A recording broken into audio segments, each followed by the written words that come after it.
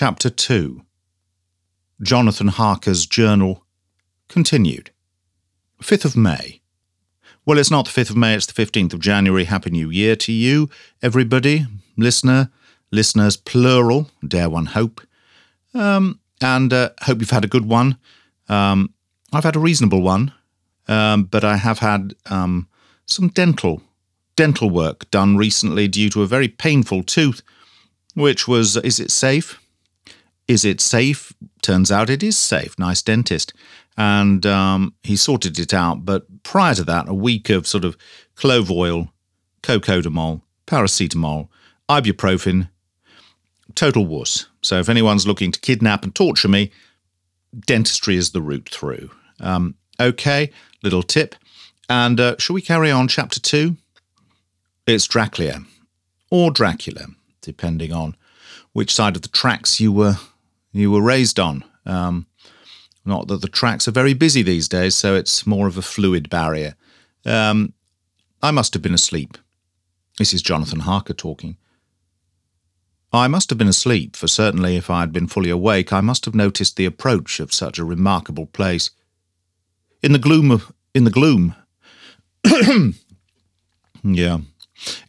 the courtyard looked of considerable size, and as several dark ways led from it under great round arches, it perhaps seemed bigger than it really was.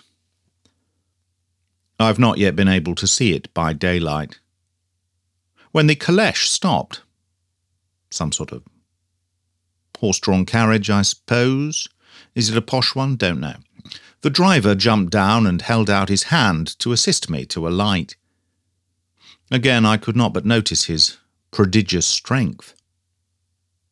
His hand actually seemed like a steel vice that could have crushed mine if he had chosen. Then he took out my traps and placed them on the ground beside me, as I stood close to a great door, old and studded with large iron nails. Took out my traps. Pest control, big castle, won't be cheap, and set in a projecting doorway of massive stone.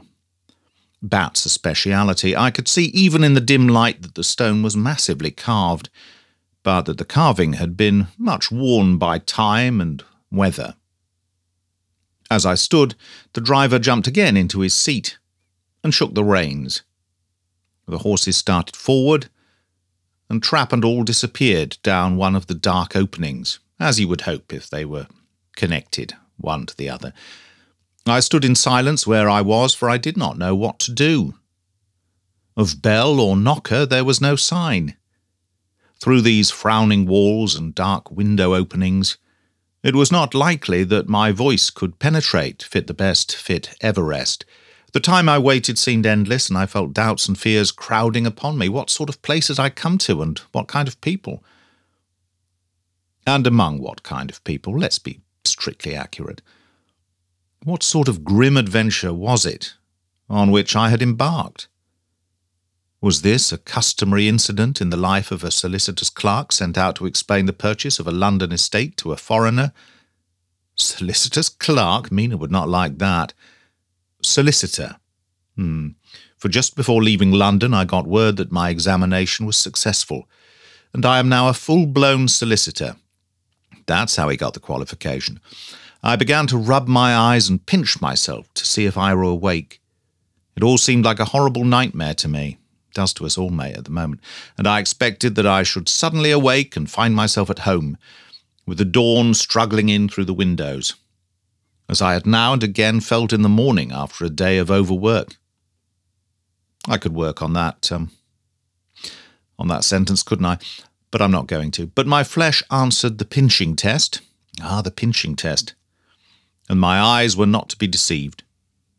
I was indeed awake, and among the Carpathians.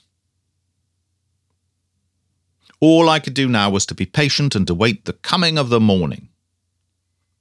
Oh, so he's in bed. I can't remember from the last chapter. It's so bloody long ago. Just as I had come to this conclusion, I heard a heavy step approaching behind the great door, and saw through the chinks the gleam of a coming light. Then there was the sound of rattling chains and the clanking of massive bolts drawn back. A key was turned with the loud grating noise of long disuse, and the great door swung back. Within stood a tall old man, clean-shaven, save for a long white moustache, and clad in black from head to foot, without a single speck of colour about him anywhere. Yes, he could do with his colours being done by a colour expert, couldn't he? Using the seasonal wheel. He held in his hand an antique silver lamp, in which the flame burned without chimney or globe of any kind, throwing long quivering shadows as it flickered in the draught of the open door. The old man motioned me in with his right hand with a courtly gesture, pleased to hear it, saying in excellent English, but with a strange intonation, I think I can manage that, "Welcome to my house, enter freely, and of your own will." Not bad. He made no motion of stepping to meet me, but stood like a statue, as though his gesture of welcome had fixed him into stone. Oh yes, you've got to be invited over the threshold by a vampire, haven't you? You have to go of your own free will. The instant, however, that I had stepped over the threshold, he moved impulsively forward, and holding out his hand, grasped mine with a strength which made me wince. An effect which was not lessened by the fact that it seemed as cold as ice. So very similar to the coachman, in fact, more like the hand of a dead than a living man. Clues abound here. Get out while you still can. Again he said, "Welcome to my house. Come freely. Go safely. And leave something of the happiness you bring." Yeah, the strength of the handshake was so much akin to that which I had noticed in the driver, whose face I had not seen, that for a moment I doubted if it were not the same person to whom I was speaking. So to make sure, I said interrogatively, "Count Dracula?" Was that interrogatively enough for you? He bowed in a courtly way. Courtly. Twice. Second outing for the word courtly. He bowed in a courtly way as he replied, "I am Dracula." I don't like it when they go Dracula. I like it when they go Dracula. "I am Dracula. And I bid you welcome, Mr. Harker, to my house. Come in. The night air is chill. Did you wear a singlet or merino wool socks? And you must need to eat and rest." As he was speaking, he put the lamp on a bracket on the wall and, stepping out, took my luggage. He had carried it in before I could forestall him. I protested, but he insisted. "Nay, sir, you are my guest. It is late, and my people are not available. Let me see to your comfort myself." He's turning into someone. I don't like what he's turning into. A Romanian gymnastics coach, I think. Is that harsh? Should I be deplatformed for that comment? He insisted on carrying my traps along the passage. The rat trap, the mole trap, the badger trap, the cockroach trap, and then up a great winding stair and along another great passage on whose stone floor our steps rang heavily. At the end of this he threw open a heavy door, and I rejoiced to see within a well-lit room in which a table was spread for supper, and on whose mighty hearth a great fire of logs, freshly replenished, flamed and flared. Well, freshly replenished, or it might have been one of those log effect fires with a sort of 60-watt bulb flickering underneath the semi-transparent plastic log affair. But maybe not. Perhaps the Count's got in a bit of Douglas fir from his back shed. The Count halted, putting down my bags, closed the door and crossed the room, opened another door. Oh, it's a bit detailed. You can tell he was in the theatre, can't you? Which led into a small octagonal room lit by a single lamp and seemingly without a window of any sort. Passing through this, he opened another door, Jesus, and motioned me to enter. He motioned me to enter, in fact. It was a welcome sight, for here was a great bedroom well lighted and warmed with another log fire, also added to, but lately, for the top logs were fresh, which sent a hollow roar up the wide chimney. The Count himself left my luggage inside and withdrew, saying, before he closed the door, "You will need, after your journey, Now, you will need after your journey to refresh yourself by making your toilet. All the clay and ceramic tools are there. I trust you will find all you wish. When you are ready, come into the other room, where you will find your supper prepared. Chicken nuggets with a dipping sauce. Quite sugary, but not unpleasant. The light and warmth and the Count's courteous welcome seemed to have dissipated all my doubts and fears.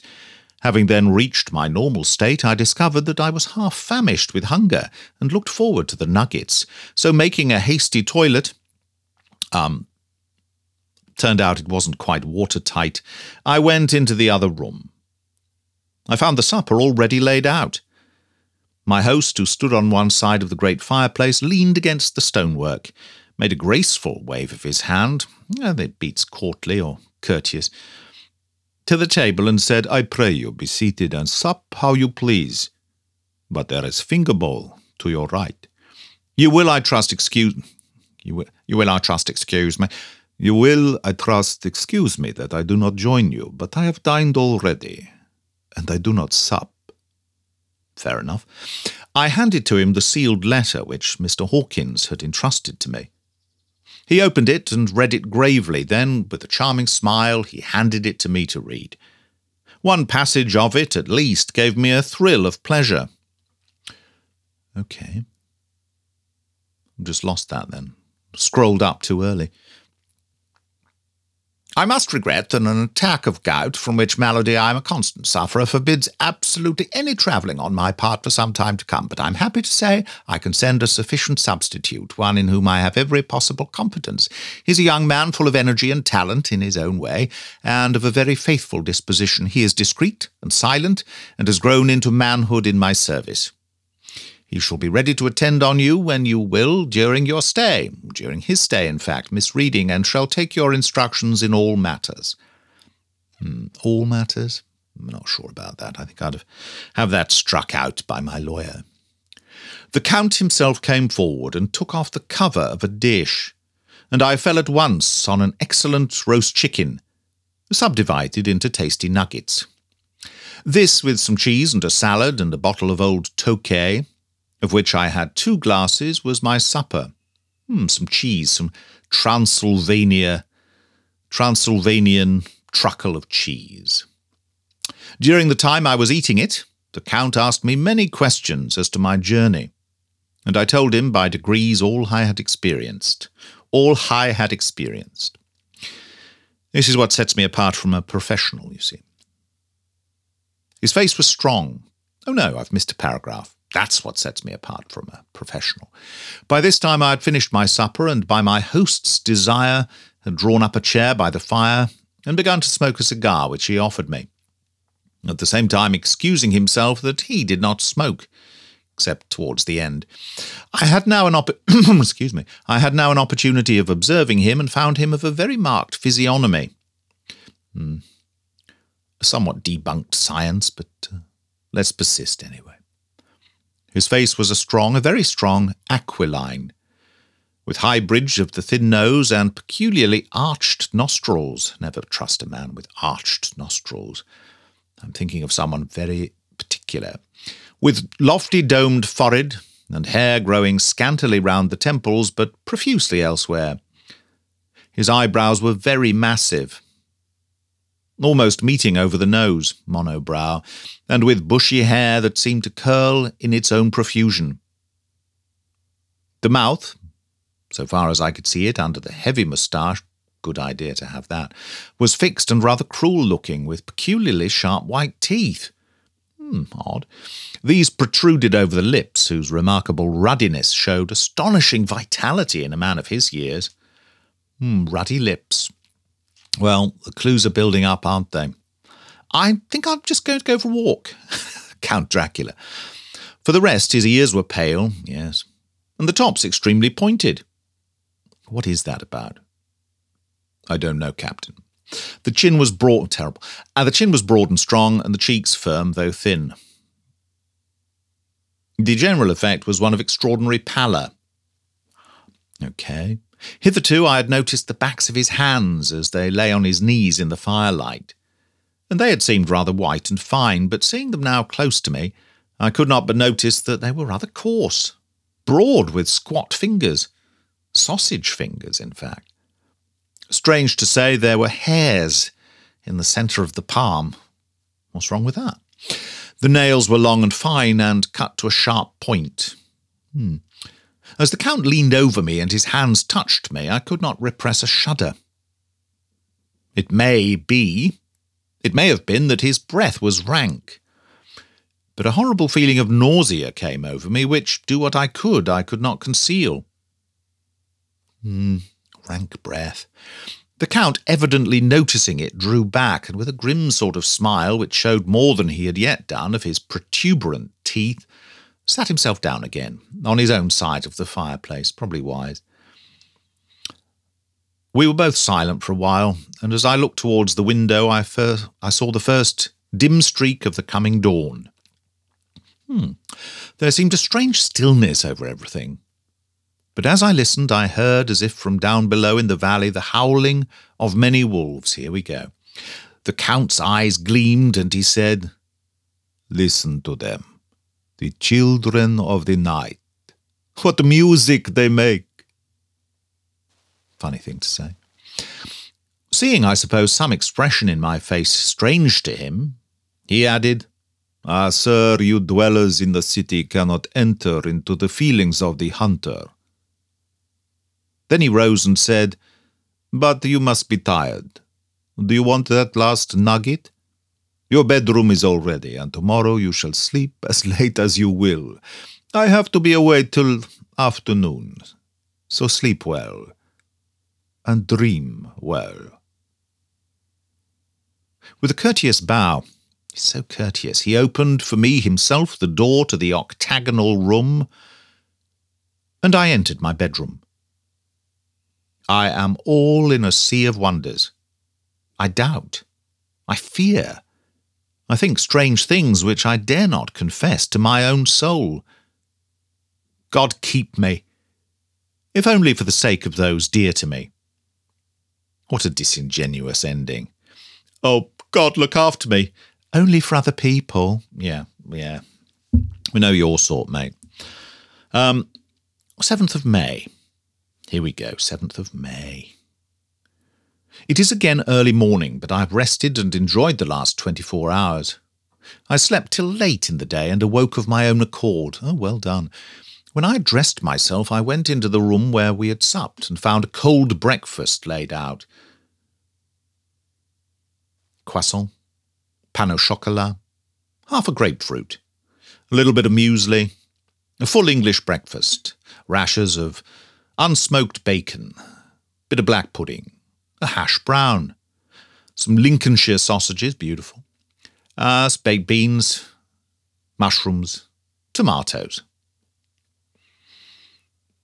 Toast, Frank Cooper, thick-cut marmalade, with coffee kept hot by the piping pot being placed on the hearth. There was a card on the table on which was written, "I have to be absent for a while. Do not wait for me. D."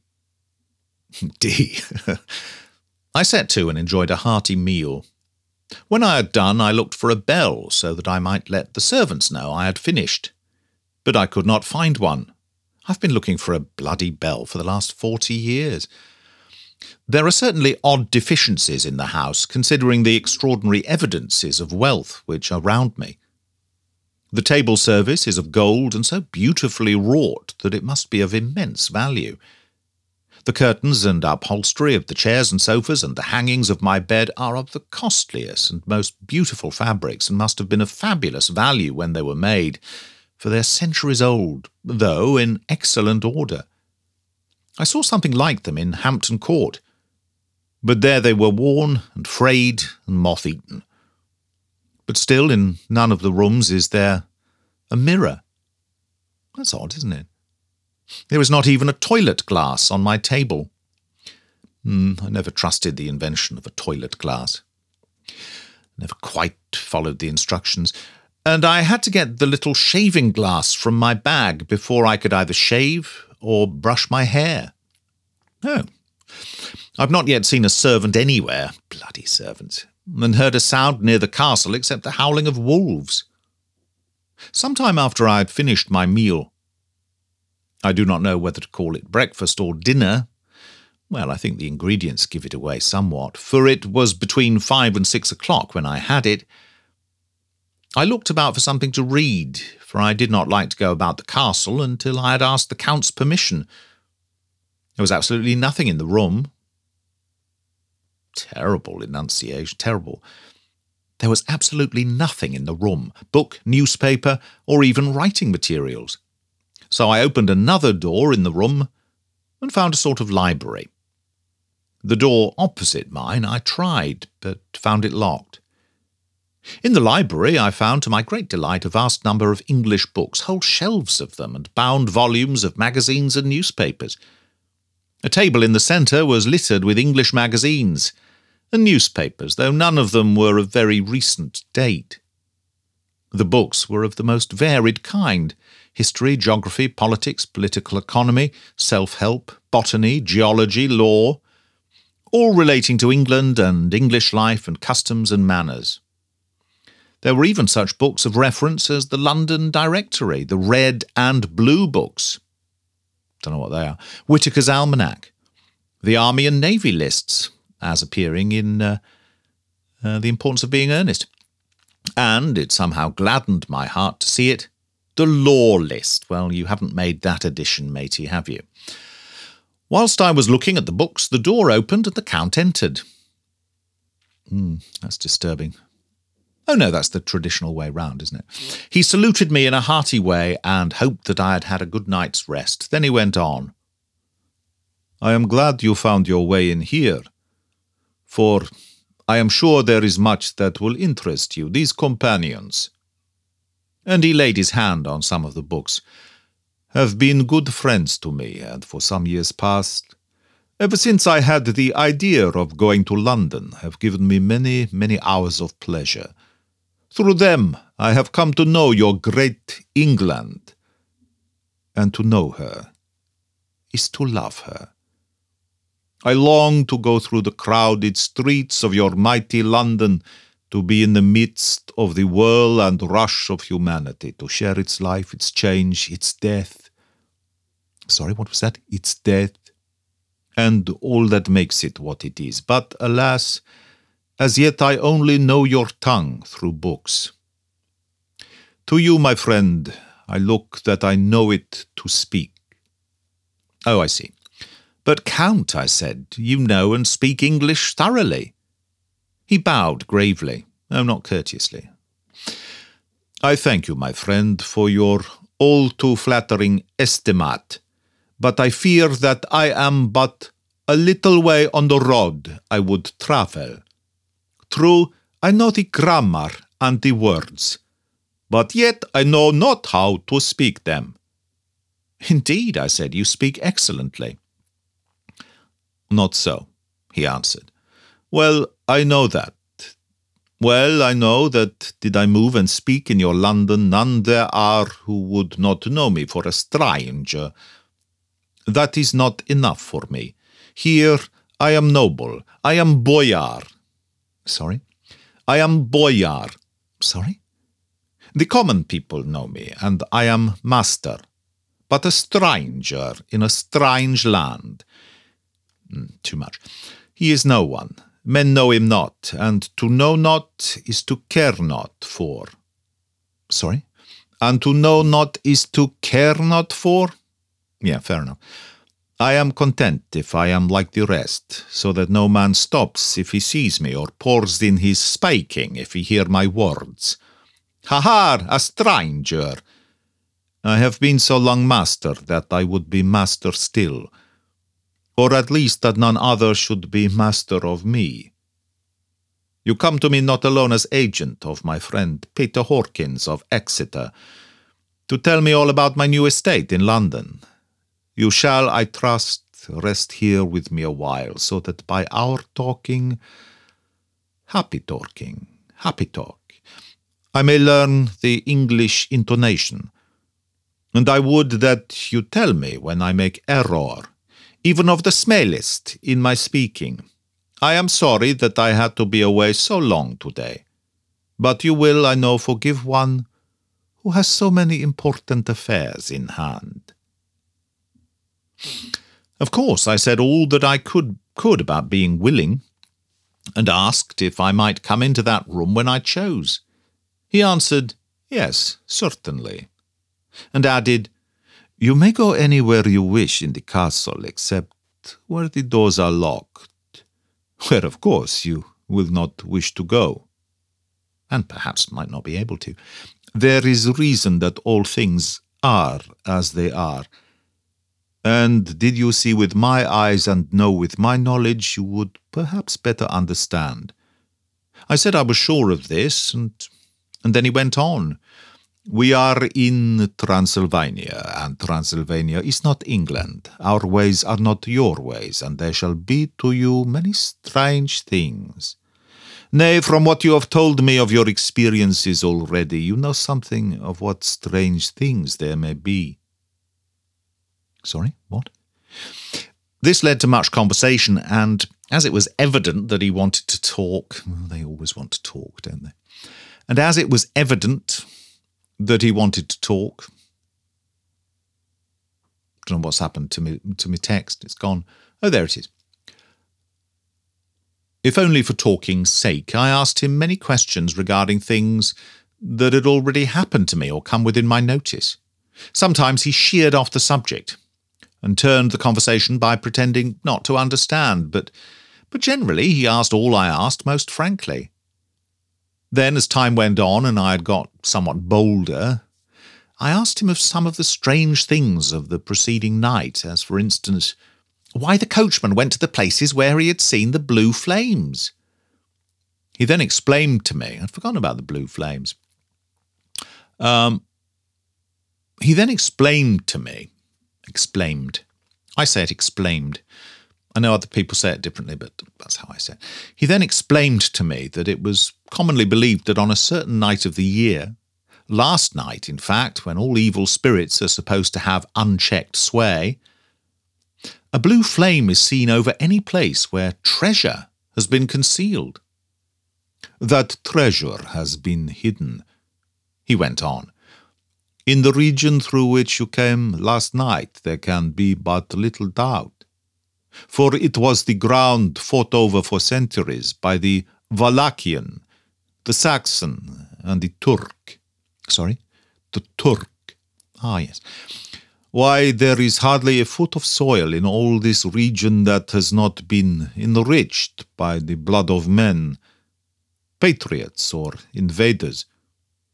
In old days there were stirring times when the Austrian and the Hungarian came up in hordes, and the patriots went out to meet them, men and women, the aged and the children too, and waited their coming on the rocks about the passes, that they might sweep destruction on them with their artificial avalanches.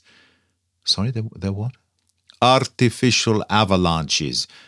When the invader was triumphant, he found but little, for whatever there was had been sheltered in the friendly soil.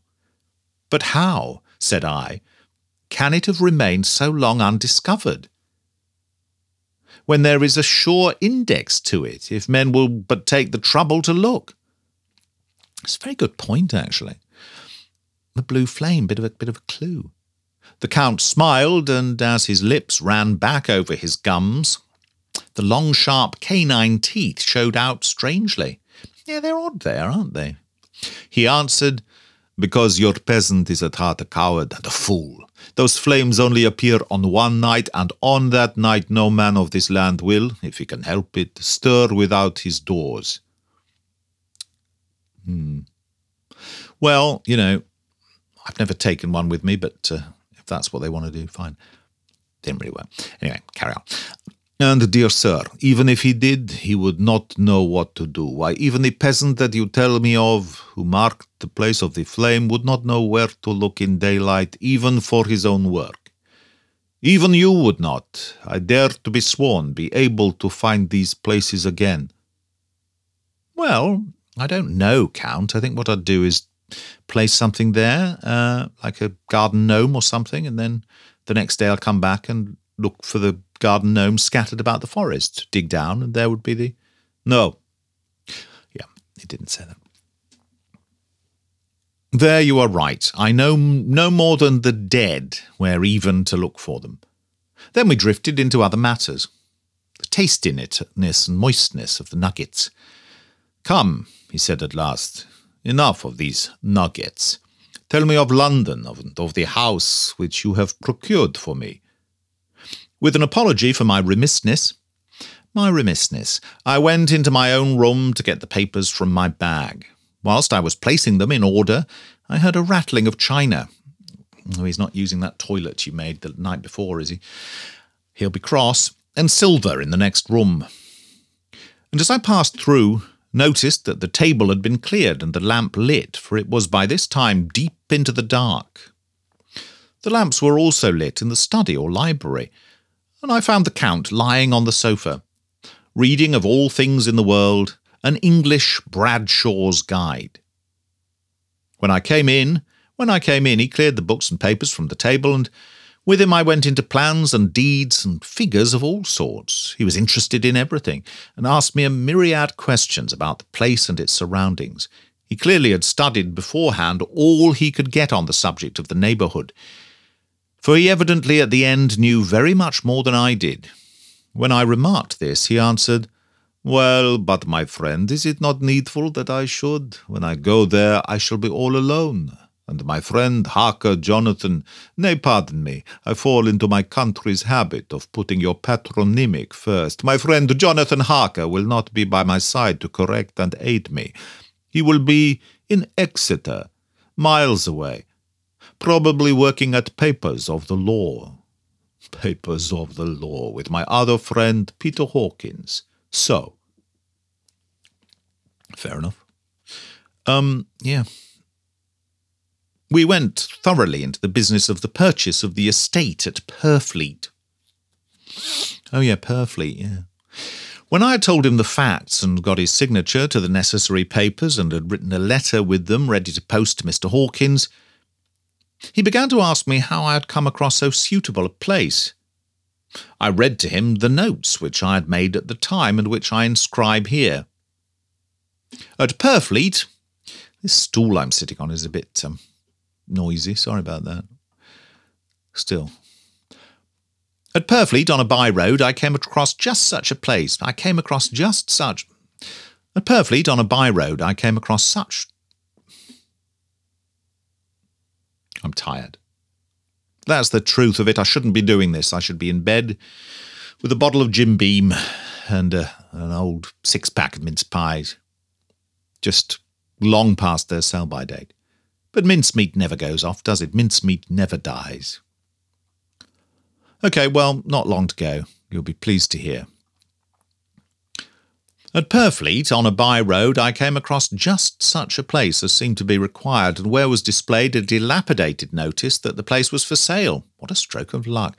It is surrounded by a high wall of ancient structure built of heavy stones, and has not been repaired for a large number of years.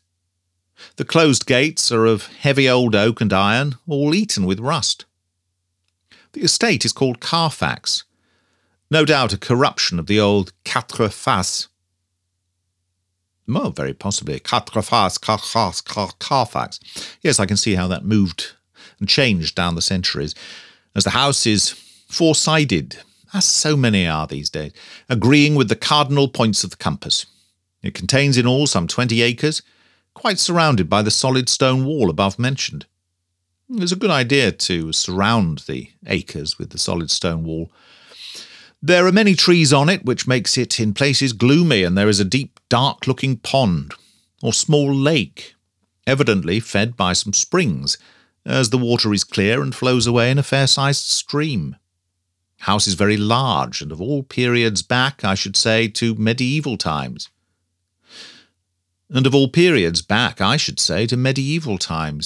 For one part is of stone immensely thick, with only a few windows high up and heavily barred with iron. Blimey. It looks like part of a keep and is close to an old chapel or church. I could not enter it, as I had not the key of the door leading to it from the house, but I have taken with my Kodak, blimey, views of it from various points. You see, we forget just how much the modern world was butting into the late 19th century. The house had been added to, but in a very straggling way, and I can only guess at the amount of ground it covers, which must be very great.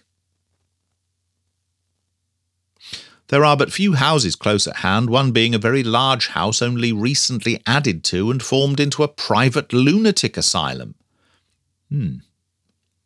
N.B. It is not, however, visible from the grounds. Thank God. When I had finished, he said, I am glad that it is old and big. I myself am of an old family, and to live in a new house, semi-detached perhaps, in New Cross would kill me. A house cannot be met... Oh, sorry. No, don't apologize. Don't apologize for slipping into your pitiful English middle-class accent. A house cannot be made habitable in a day, and after all, how few days go to make up a century. What a funny thing to say. I rejoice also that there is a chapel of old times. We Transylvanian nobles love not to think that our bones may lie amongst the common dead. I know what you mean. I seek not gaiety nor mirth. Mirth. Sorry, what? I seek not gaiety nor mirth. Didn't sound quite right, did it? I am sorry. Not the bright voluptuousness of much sunshine and sparkling waters which please the young and gay. I am no longer young. I think I know what you're saying. And my heart, through weary years of mourning over the dead, is not attuned to mirth. Mirth! Moreover, the walls of my castle are broken. The shadows are many, and the wind breathes cold through the broken battlements and casements. Terrible. I love the shade and the shadow. And Sir Cliff. And would be alone with my thoughts when I may. Somehow his words and his look did not seem to accord, or else it was his cast of face, made his smile look malignant and saturnine. Get back into your octagonal library, mate. Yeah. Ugh. When will it be over? Presently, with an excuse, he left me, asking me to put all my papers together. He was some little time away, and I began to look at some of the books around me. One was an atlas, which I found opened naturally at England. Can you sense it's lunchtime? As if that map had been much used. On looking at it, I found in certain places little rings marked, and on examining these I noticed that one was near London on the east side, manifestly where his new estate was situated. The other two were Exeter and Whitby on the Yorkshire coast. He's marked it with a little ring. It was the better part of an hour when the Count returned. Aha, he said, not unlike you. Still at your books, good. But you must not work always. Come, I informed that your supper is ready. It's not nuggets again. Yes, nuggets. He took my arm and we went into the next room where I found an excellent supper ready on the table. The Count again excused himself. I felt he had some kind of jippy tummy, as he had dined out on his being away from home. Oh, yes. But he sat, as on the previous night, and chatted whilst I ate. After supper I smoked, like Fenella Fielding, as on the last evening, and the Count stayed with me, chatting and asking questions on every conceivable subject, hour after hour. Blimey. I felt that it was getting very late indeed. But I did not say anything, for I felt under obligation to meet my host's wishes in every way. I was not sleepy, as the long sleep yesterday had fortified me. Law of diminishing returns there. But I could not help experiencing that chill which comes over one at the coming of the dawn, which is like, in its way, the turn of the tide. I know what you mean. They say that people who are near death generally die at the change to the dawn, or at the turn of the tide. Anyone who has, when tired, and tied, as it were, to his post, experienced this change in the atmosphere, can well believe it. Now then, it'd be great if this wasn't being read by AI. Let's see if I can cut through the meaning of this very simple sentence. They say that people who are near death die generally at the change to the dawn or at the turn of the tide. Anyone who has, when tired and tied, as it were, to his post, experienced this change in the atmosphere can well believe it. No clearer. All at once we heard the crow of a cock coming up with preternatural shrillness through the clear morning air. Count Dracula, jumping to his feet, said, "Why, there is morning again. How remiss I am to let you stay up so long. You must make your conversation, regarding my dear new country of England less interesting, so that I may not forget how time flies by us." And with a courtly bow, he quickly left me. I went into my own room and drew the curtains, but there was little to notice. My window opened into a courtyard. All I could see was the warm grey of quickening sky. So I pulled the curtains again, and have written of this day. Well done. 8th of May. I began to fear as I wrote in this book that I was getting too diffuse. But now I am glad that I went into detail from the first, for there is something so strange about this place and all in it that I cannot but feel uneasy. I wish I were safe out of it, or that I had never come. It may be that this strange night existence is telling on me, but would that that were all. If there were anyone to talk to, I could bear it, but there is no one. But there is no one. But there is no one. Tune in next week when I decide which is better. I have only the Count to speak with, and he. I fear I am myself the only living soul within the place. Let me be prosaic so far as facts can be. It would help me. It will help me to bear up, and imagination must not run riot with me. If it does, I'm lost.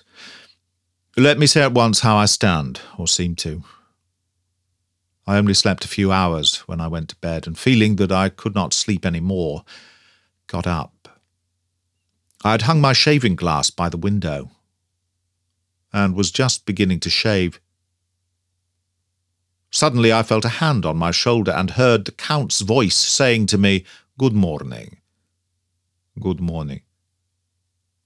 I started, for it amazed me that I had not seen him, since the reflection of the glass covered the whole room behind me, apart from your body in front of it. In starting, I had cut myself slightly, but did not notice it at the moment. Having answered the Count's salutation, I turned to the glass again to see how I had been mistaken.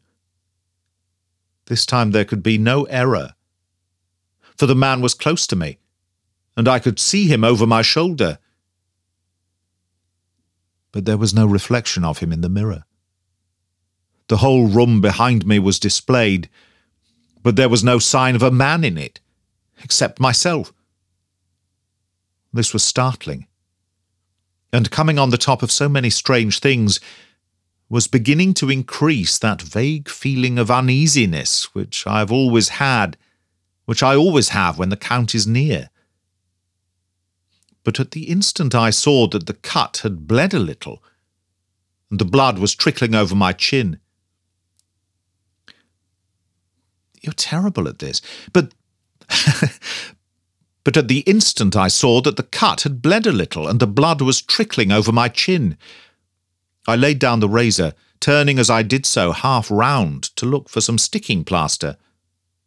When the Count saw my face, his eyes blazed with a sort of demoniac fury, and he suddenly made a grab at my throat. Now, I have looked up demoniac so many times, because I always sort of think, is that actually how you say it? That's probably wrong, but I don't care. I drew away, and his hand touched the string of beads which held the crucifix.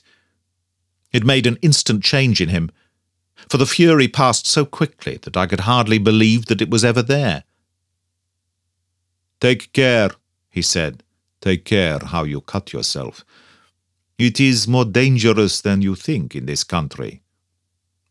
We do not have a national health service like—" Oh, yes, sorry. Then, seizing the shaving glass, he went on. "And this is the wretched thing that has done the mischief. It is a foul bauble of man's vanity. Away with it!" And opening the heavy window with one wrench of his terrible hand, he flung out the glass, which was shattered into 1,000 pieces on the stones of the courtyard far below. Then he withdrew without a word. It is very annoying, for I do not see how I am to shave, unless in my watch case or the bottom of the shaving pot. Unless in my watch case or the bottom of the shaving pot, which is fortunately of metal. Okay. When I went into the dining room, breakfast was prepared, but I could not find the Count anywhere, so I breakfasted alone. It is strange that as yet, I'm just peckish, I want a sandwich. It is strange that as yet I have not seen the Count eat or drink. That is odd. He just has a daily slim fast at lunchtime. Strawberry.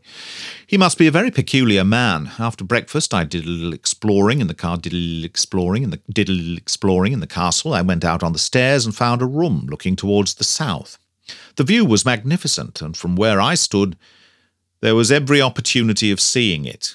A good idea. The castle is on the very edge of a terrible precipice. A stone falling from the window would fall 1,000 feet without touching anything. As far as the eye can reach is a sea of green treetops, with occasionally a deep rift where there is a chasm. Here and there are silver threads where the rivers wind in deep gorges through the forests. But I am not in heart to describe beauty, for when I had seen the view, I explored further. Doors everywhere, and all locked and bolted. What would Freud make of this? In no place save the windows in the castle walls is there an available exit. The castle is a veritable prison, and I am a prisoner.